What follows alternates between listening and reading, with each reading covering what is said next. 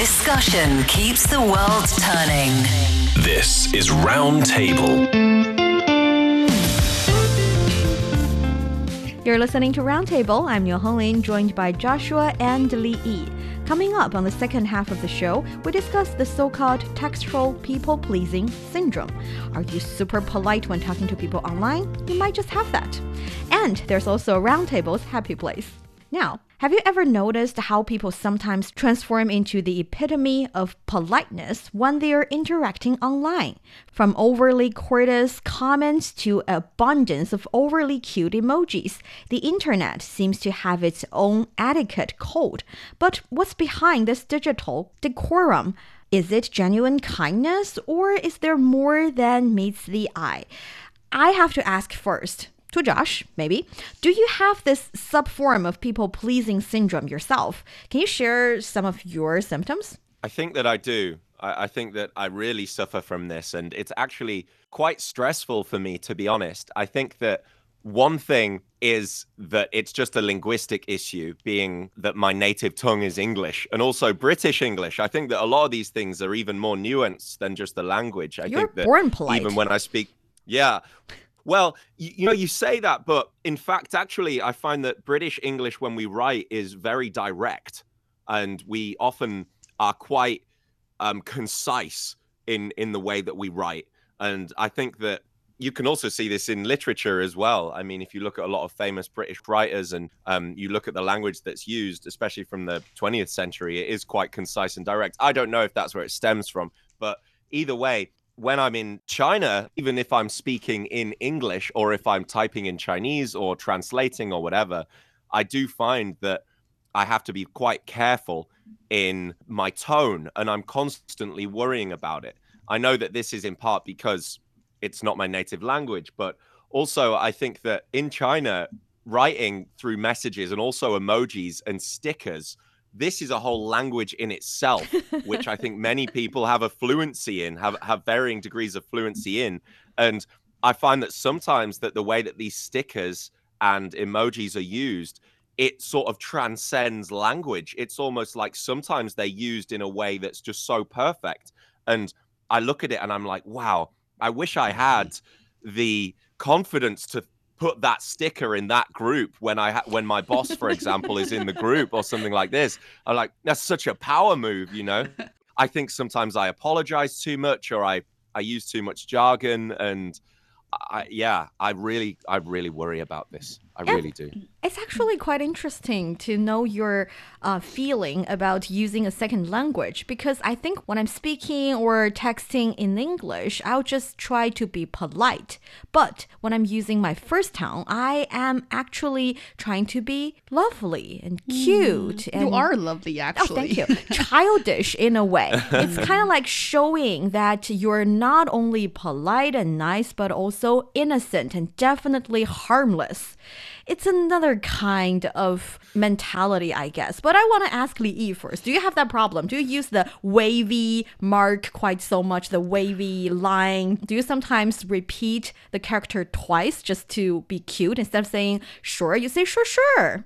That's the English equivalent, by the way. Not really, to be honest, because for most cases, I don't really consider myself as a person who speaks in a really lovely way, either in the real world or on online platforms. So that's why I use a lot of emojis and stickers. Your emojis are cute and lovely. Yeah, a lot of catties and, you see, because and baby faces sometimes. and also monkeys. Yeah. Because they can really help to convey your messages and meantime to soften your tone. Yeah, that's vital. And I think that's the thing of social media. I mean, that's the thing of virtual messaging tools, because you can't really see the facial expressions and also the way, I mean, the smile on your face while you're typing this word. And especially, I think it also depends on who are you speaking to, right? For example, if you are speaking to really close friends so that you're getting too familiar with each other and you don't really overthink about his or her reaction about your wording, then I think you can just freely type the word you want to say without any, say, decoration either emoji or stickers. But more commonly in workplace, people are being super careful about the way they speak, either to colleagues, to superiors, to their boss, or to, say, team members, because they want to show their friendliness, to show they're polite, to show they are sincerely respecting, and they want to show they're being really too kind to each other. So that's why we have this, say, overthought when we're typing on online platforms. That is a really good point. And actually, I do feel that when I'm talking to different people, I am almost subconsciously creating this different persona. So if I'm talking to, for example, a client or an interviewee for the very first time, I'm not going to use that cat emoji to say, meow, this is perfect. I'm not doing that. I will definitely just say, sure, I'll do that. I'm very glad to know you. I'm not going to say normal emoji, but the relatively light-hearted kind of emojis instead of the very extravagant, very strongly, emotionally strong kind of emojis. But when I'm talking to, like you said, colleagues or superiors, sometimes instead of me saying okay, you will see a little rabbit putting up this okay sign. And it is considered that you're showing you're in a nice, lovely, and cute mood. But this is interesting because sometimes, for example, if you are filing a complaint informally, if you are accepting a job that you don't genuinely think is a good idea, but you're accepting it anyway, these kind of tones, these kind of emojis would definitely compromise the actual meaning or the actual emotion you're trying to send. Do you see that as a real problem? Well, I think it really depends on the scenarios you're using this tactic, because what you've been mentioned, actually, I think they are the fair use of, say, linguistic tool to either create your persona or to achieve the goal you want to achieve. Say you want to be professional and present you are professional in front of your clients, in front of the partners you're working with. But then I think, yes, if we over-edit or alter the words or, say, phrases we're sending on online platforms, it really does somehow change the true meaning, and even to make people misunderstand the message you're trying to convey. Well, I think for sure actions speak louder than words, but this is all communication. This is all linguistic and all very specific to those different cultural nuances. I really do think so. I think that over communication in some cultures may be just the perfect amount. In others, it's one thing to use the language quote unquote correctly, grammatically, with punctuation, with the right spelling, with appropriate choice of words and things like this. But then when you talk about the length of the message, right, when to use these words, that's another level of fluency that goes beyond just saying the words correctly, right? And I think that there's levels to fluency even in one's own language. I think even in my own country, there are most people there will speak fluent English, but there may be people who are more fluent in, for example, business English, or more fluent in English in this realm and this realm. And I don't know the answer to this question. I think, yes, sometimes being over polite can be negative. And I think that sometimes it can show weakness. I think that often when we are over polite, what it means is that we're showing respect to somebody that we consider to be more superior to us. Because, just think about it. Would you expect that kind of politeness from that person, right? I mean, usually when the relationship is mutual, whether it's at work or whether it's with friendships, you notice that you're both usually using the same sort of language, right? And the amount of effort you're both putting in, like in your relationship, is equal. So I guess that it ultimately comes down to the relationship, and it really depends on which language we're talking about here. British English, American English, Chinese.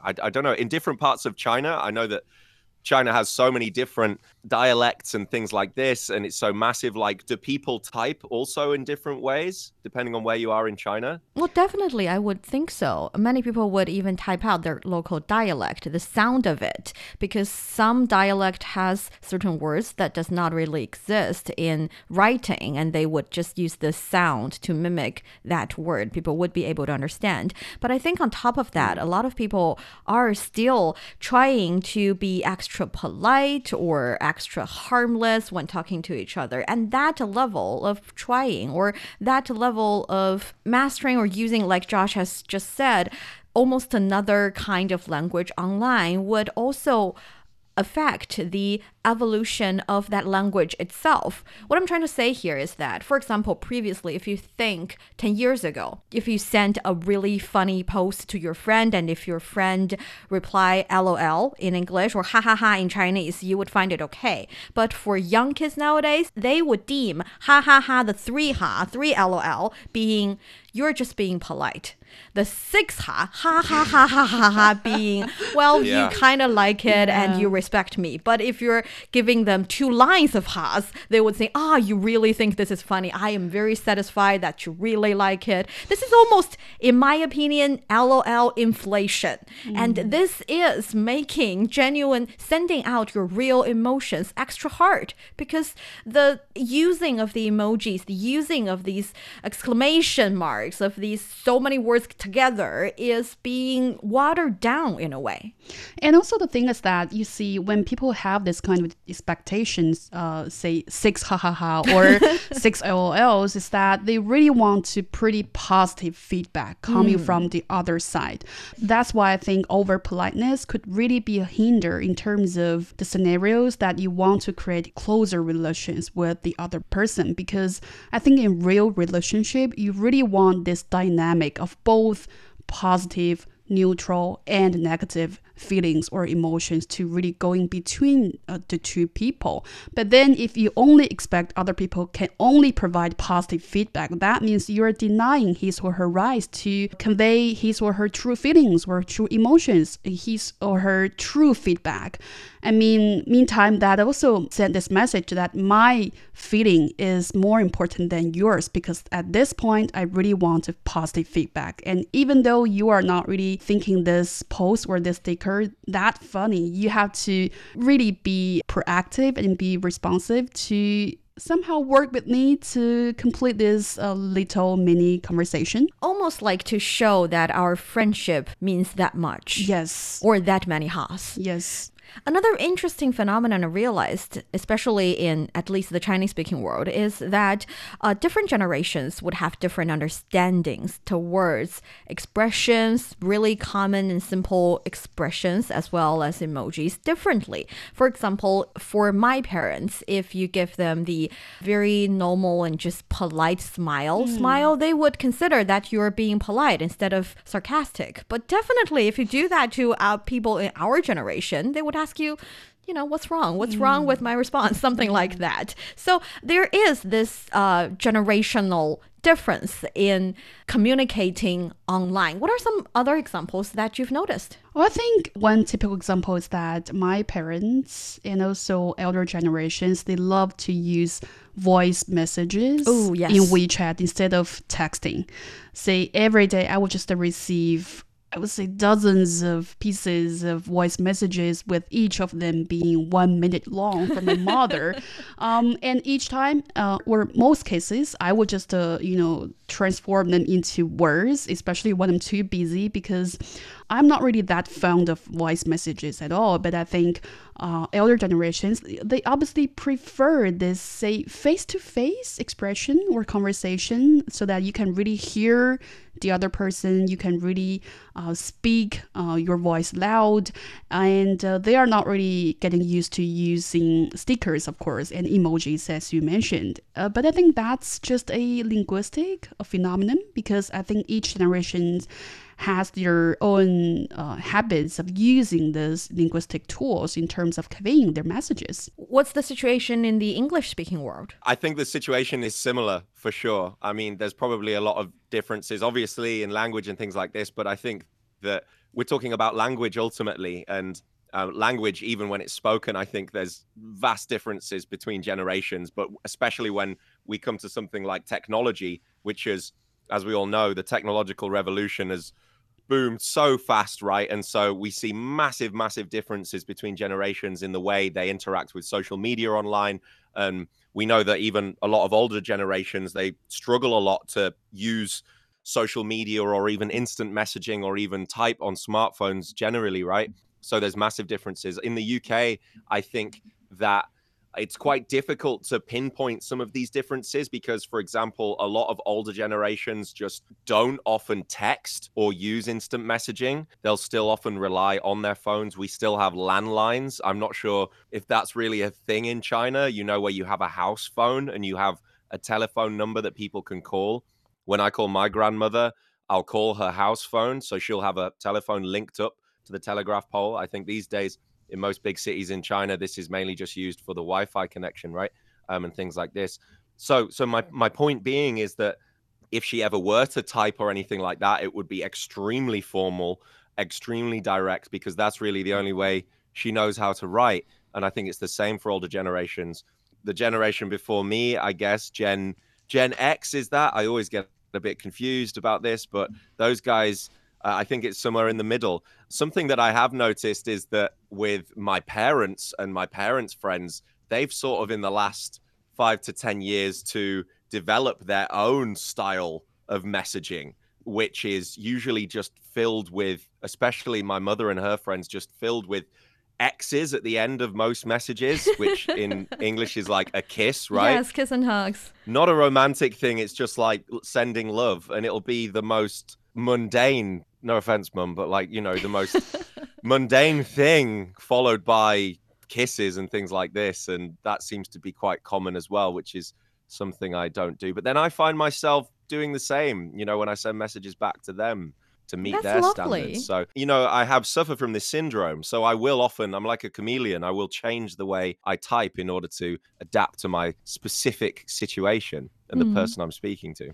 Yes, it appears that more people, much more people, are experiencing the textual people-pleasing symptoms compared to real people-pleasing personalities in real life. And why is that? How come this phenomenon is happening to a lot of people quite commonly, do you think? Well, I think it might just depend on different people's personalities, of course. If you are a naturally people-pleasing personality, of course, you would just continue this behavior on online texting. And according to a survey investigating the reasons behind this syndrome, actually nearly 27% of respondents think they are simply expressing respect for specific chat partners, and nearly 18% indicating that long-term workplace stress has already shaping their communication habits. So that's why they're behaving like this, especially in workplace.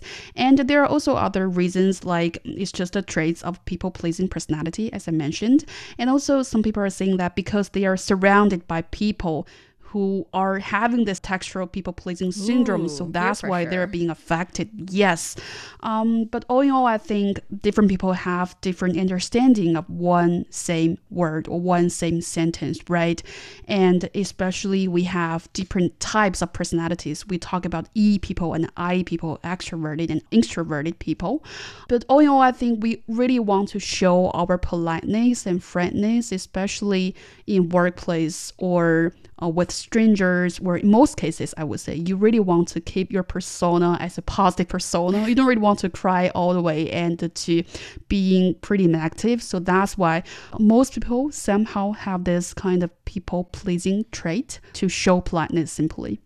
So last question. Do you think we should do something about it? If someone, after hearing and listening to all we have discussed for this topic and decided, I am suffering from it, do they have to change? I think that's a difficult question to answer because it really depends on your industry and what you're doing. I think that internally, I would say at work, I think that work culture certainly needs to change. I think that it needs to be more standardized, and the way people communicate at work, the amount of messages that are allowed to be sent to you, the time at which emails and messages are allowed to be sent to you, or your boss is allowed to contact you. I think that should be more standardized and should be stricter, because I think a lot of the time communication, I find, especially working in this country, the message is lost often amongst a lot of other unnecessary contact. I think that Chinese work culture can probably do somewhat to develop. And so, yes, I think some things do need to change, but then it depends on your industry. If you work, for example, in sales, if you're negotiating, if negotiating is part of your job. And let's face it, I think a lot of us at some point or other have a degree of negotiation that we have to use our people skills, whether we're talking about work scheduling or not just, sometimes money, all of these things. We have to form relationships. We have to, in journalism, for example, you have to make connections with people in order to get information, right? There's a lot of exceptions to this that mean that sometimes you just have to get it done. And so it really depends, But I think in the workplace, generally, when it comes to things like management and setting tasks and things like this, I think that, we need to have a big think about how better to use language and make it more concise anyway. But this is me as a British person speaking from my point of view. I'm just talking about what would make me more comfortable. So I'm sure that it's okay. Most people listening would disagree with me and think that I'm being too idealistic. Yeah. No, I think I totally agree with you.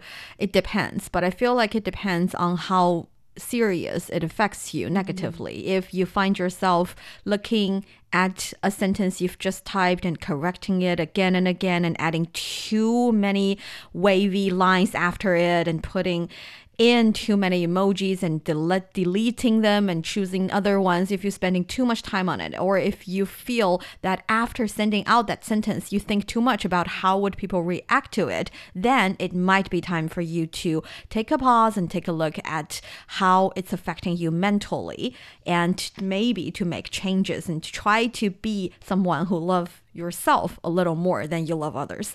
But if it's just something that you can do easy peasy, then you can continue doing it, to light up the room with your words, to smile to others with your emojis, and to make the world a better place. And that is great, perky and harmless, just like the emojis. You're listening to Roundtable. Coming up, Roundtable's Happy Place. Delivery. What is it? Happiness from Round Table. It's the hour of Roundtable with myself, Niu Honglin, Josh Cotterill, and Li Yi. And it's time for Roundtable's Happy Place. So, Li Yi, what is your happy place? Well, I just want to recommend a travel reality show called Divas Hit the Road, which is also 花儿与少年 in Chinese. And the 5th season of this show is particularly exciting, I would say. Well, definitely it usually features popular female and male celebrities traveling to various destinations, and for this season they have traveled to Saudi Arabia, Croatia, and Iceland. And I want to recommend this season because I think it's so funny and uplifting, particularly considering most previous seasons are pretty trying to manufacturing drama and conflicts to make sure it's attractive. But this season, I think all the cast members really having good vibes and are entertaining. So that's a very important function of entertainment show, in my opinion. And the second one is that this season, they are centered around a study tour theme. So they just have their travel and education as the celebrities immerse themselves in local cultures along the Belt and Road Initiative, actually. For example, they visited a bridge built by the China Road and Bridge Corporation, and that's part of the collaboration between China and Croatia. And you see how this bridge actually connects the northern and southern parts of Croatia, and also has become a symbol of friendship of people from these two countries. And that's quite heart touching, I would say. And the third one is that we talk about tourism, right? And do you think that travel is somehow very complicated scenario that in most cases you are excited and meantime and also exhausted? So that's why usually a lot of conflicts and quarrels would happen during trips. But this season, I think they have demonstrated how different personalities gather together and how to solve these conflicts and how to really solve this problem and try to achieve mutual understanding through communication. And I think that really offers a very good lesson for someone like me who is like super introvert and yet really want to have good communication with other people. So that's why I recommend everyone to watch this season of Divas Hit the Road. Sounds like happy place. Very interesting reality show, and I've seen clips of it, and some of them have demonstrated relatively relaxed personality, and they didn't try that hard to perform great in front of camera, which makes the reality show a little more to reality than a performance, which is also why I agree with Li Yi here that it could be a good show to bring happiness to your life. So how about you, Josh? Yeah, that show sounds really cool as well. It makes me, when I watch these shows, though, it makes me want to travel a lot sometimes. I get a bit jealous when I watch them, I must admit. But it sounds great. I'm going to check it out. Well, for me, my happy place, recently, I've rediscovered a band that you may have heard of called The Beatles. It's supposed to be a joke because, of course, they're so famous, but they're one of the greatest, I think, and most influential bands in the world. And recently, I was given an opportunity to discuss the Beatles with some people at an event. And and I'd always appreciated them. But to be honest, I'd never really delved into them so deeply, I think. It was just never really something that inspired me so much. There was a lot of songs that did inspire me, but I'd always left some of it alone. But before this, I wanted to make sure that I was familiar. And I just started to listen to more and more of them. And pretty recently, Peter Jackson actually directed a movie about them where they took loads of archive footage and audio. And my goodness, I've just found so much joy in listening to these Beatles albums, especially an album called Revolver, which is one of their more experimental albums. And, all the way through the 60s, basically, they would just pretty relentless in releasing music, and just the innovation and creativity and the effect that these 4 young guys from Liverpool had on the whole world, on pop music in general, is just huge. I think that pop music everywhere in every country has been influenced by the Beatles in some way. And I've just really enjoyed it. So I do encourage anybody just to go and listen to some of their records, especially the album Revolver, I would say. And if you're interested in history, if you're interested in melody or music in general, just go and have a listen to it and read a bit about their backstory. And it's just incredible. The story of them really is incredible. And I think that these days, sometimes it's easy to take for granted a little bit what, a small band like that has done, because now they're so famous and things like this, although 2 of them are sadly passed away. But just going back and re-looking at it, it certainly humbled me as somebody who sometimes calls themselves a musician, and I really loved it. So I'm still in the middle of re-listening to all of that right now. I would definitely go check it out. And I think that's all the time we have as we gently close the doors of our happy place today. I hope you're leaving with a heart a little lighter and a spirit a bit brighter. Carry this positivity with you, and don't forget to pass it on. A smile, a kind word, or a helping hand. And that brings us to the end of today's roundtable. Thanks Li Yi and Josh. Until next time, keep the conversations going and the ideas flowing. I'm Niu Honglin. Bye.